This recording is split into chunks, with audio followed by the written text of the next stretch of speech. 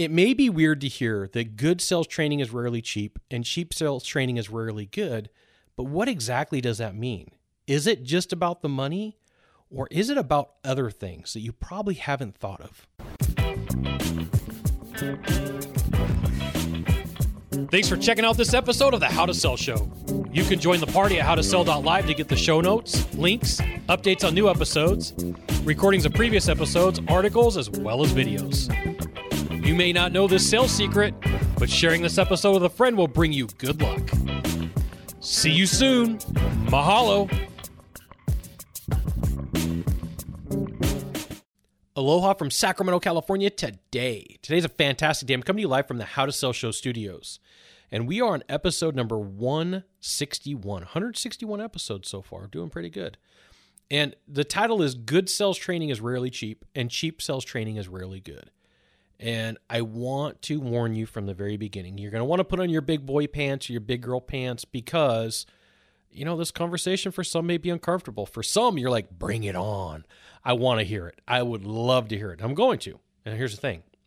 I'm not going to name names because whoever those people are that don't do good sales training, I'm not going to name them. I'm not going to out them. I'm just going to let their efforts speak for themselves. And then, you know what? They're not here to defend themselves.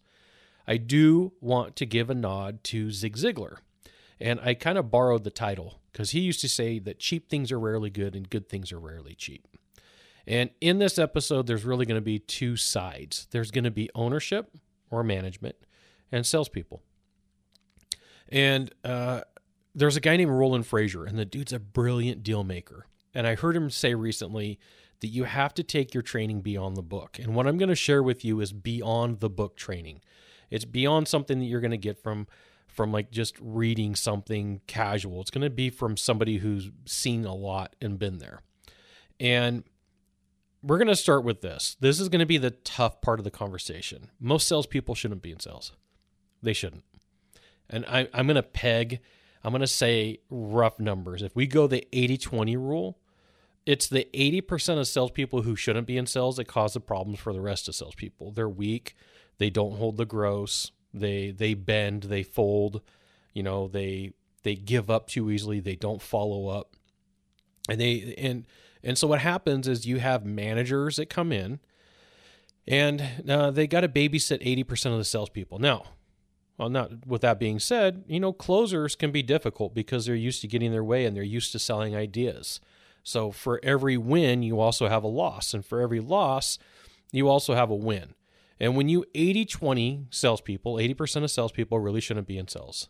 So let's 80-20 the 20% that should. So you have 16% that close deals, and then you have the 4% that close 80% more than everybody else. And I know it may be hard to follow numbers while I'm just talking them through, but this is the way that it plays out. You take 100%, you take 100 salespeople, 80% of them should not be in sales. 16% can close deals, and then the rest of them, or the 4, can really close deals. And out of that, there's one person that is just a rock star, a superstar. If you look at Tim Grover, he calls that person a cleaner. That's what he calls them. I call him a performer. And the reason that I say that good sales training is rarely cheap and cheap sales training is rarely good is you got to think about the cost associated with training salespeople. You got to think about the cost associated with having this conversation because it may disturb people. And you're like, Scott, really people get upset at this stuff? You have no idea some of the emails that I get from people and from some of the business owners when they're like, I can't believe that you say that. I can't believe that you go out and profess these things. And you know what? It's from being in front of rooms for thousands of hours and watching people interact, okay? When you take a look at it, most sales trainers can't close. They have a system that worked for them and nobody else. You know, they've hobbled together stolen content from other people or from other groups.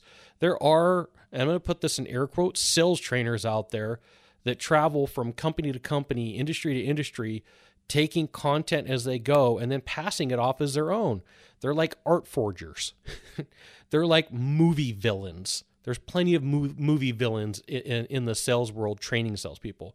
And so here's what happens is business owners buy into the hype of the BS of the backstories, the fake awards, and the overall image of the salespeople. And so what ends up happening is they buy into the idea or the notion of the story that the sales trainer, and I'm going to put that in rough quotation marks, they buy into the story more than they buy into the outcome. They buy in to this is what's supposed to happen. And so when you don't pay enough, there's not enough value. There's not. And so for a lot of salespeople, they can't just hear something once. It takes repetition. And this is the reason why practice is important. So what will happen is companies will call around and say, hey, look, I need sales training. And, here's what my budget is. There's times where I have to inform a company that their budget isn't what they need to they don't have enough for what they need to do. And I'm not saying it to be mean.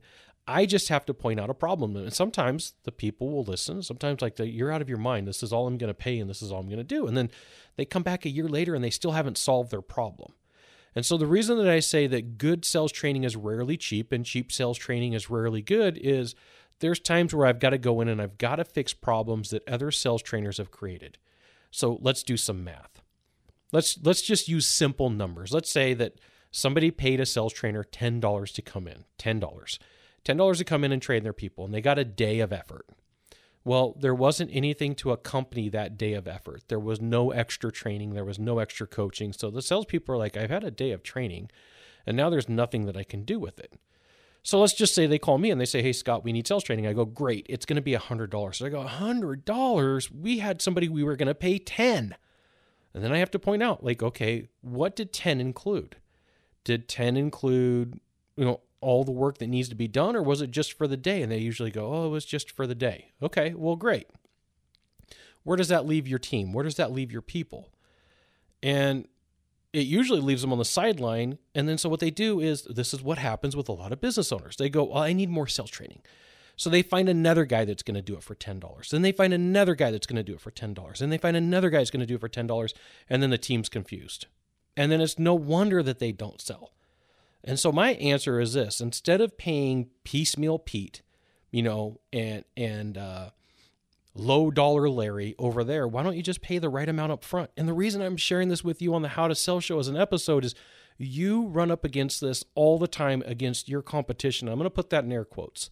You can just take this episode and use it as a template and use it as a way to explain that to your person that you're selling to, that good products are rarely cheap and cheap products are rarely good. And this is super important because what happens is salespeople get burned out from seeing weak, lame salespeople, or sales trainers, I should say. And owners of companies as well as business managers sometimes look at cheap training like entertainment. And they put no accountability at the end because in their mind, they did what they needed to do. They brought somebody in to work with the salespeople. The salespeople are like, I need training. Well, closers are going to go out and get their training on their own. Closers are going to figure a way to make it happen. Closers are going to be like, you know what? I need to put a certain portion of my income towards my own education. I need to make sure that I'm doing what I need to on my own end.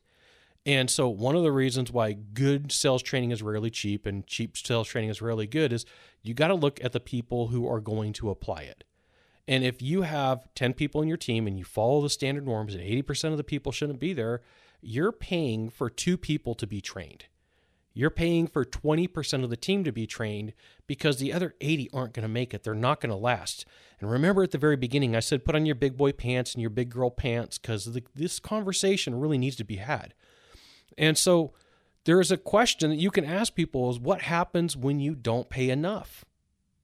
The person doesn't get enough value. You can ask this another way. What's worse than paying too much?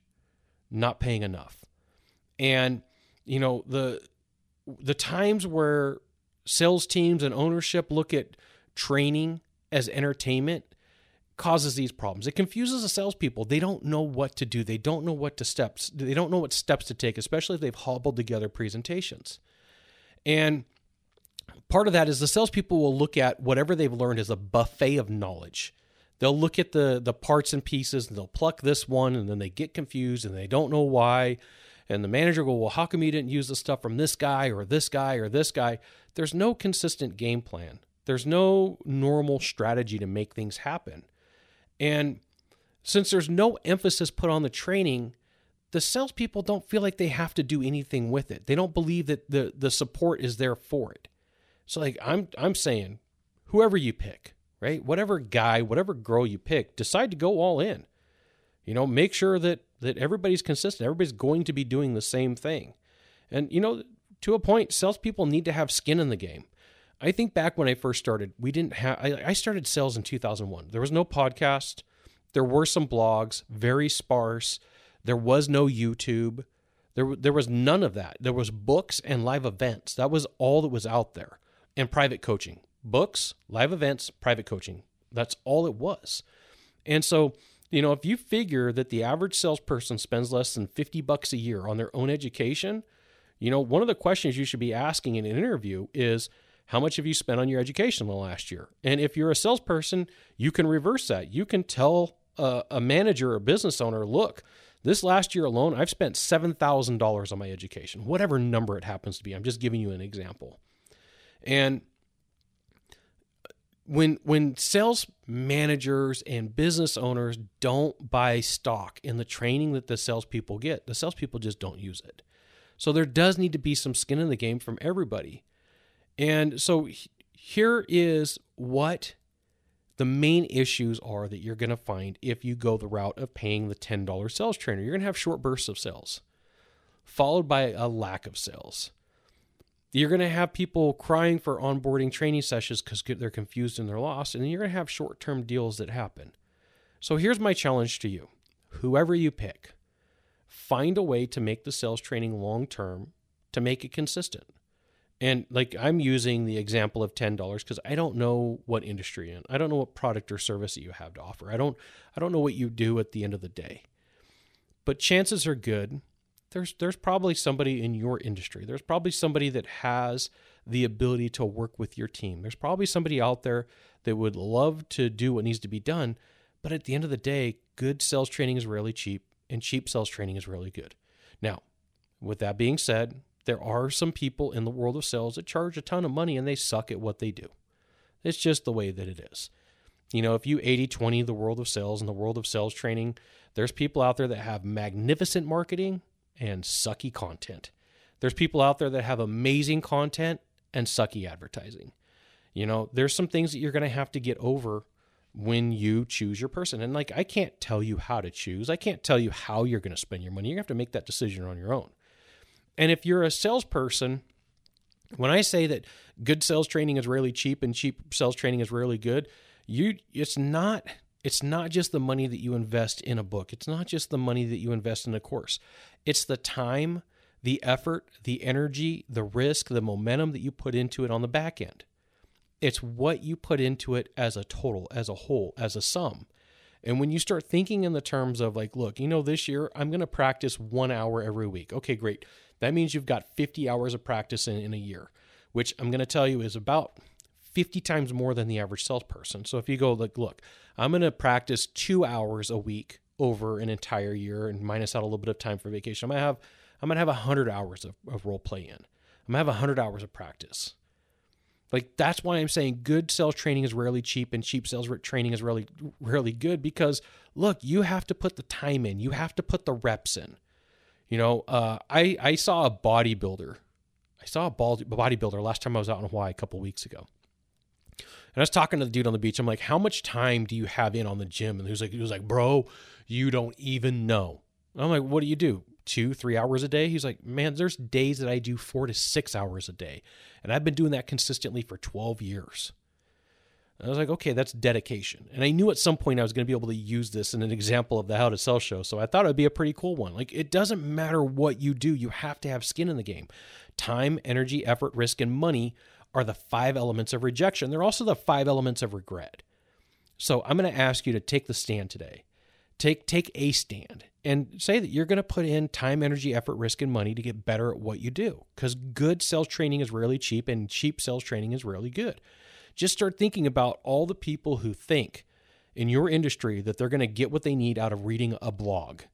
They don't get tonality, they don't get pitch, they don't get speed, they don't get pace. They're just like, I've got something and I read it a long time ago on a blog, but they never are able to execute on it. So I'm not just talking about the money. I'm not just talking about like I paid $10 for a trainer, or I paid $100 for a trainer. It's also the amount of time, effort, energy, risk, and money that involved.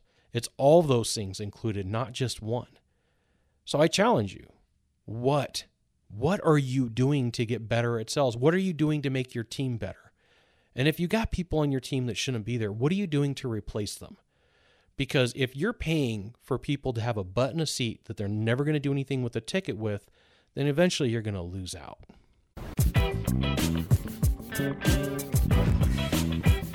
Thanks for checking out this episode of the How to Sell Show. You can join the party at howtosell.live to get the show notes, links, updates on new episodes, recordings of previous episodes, articles, as well as videos.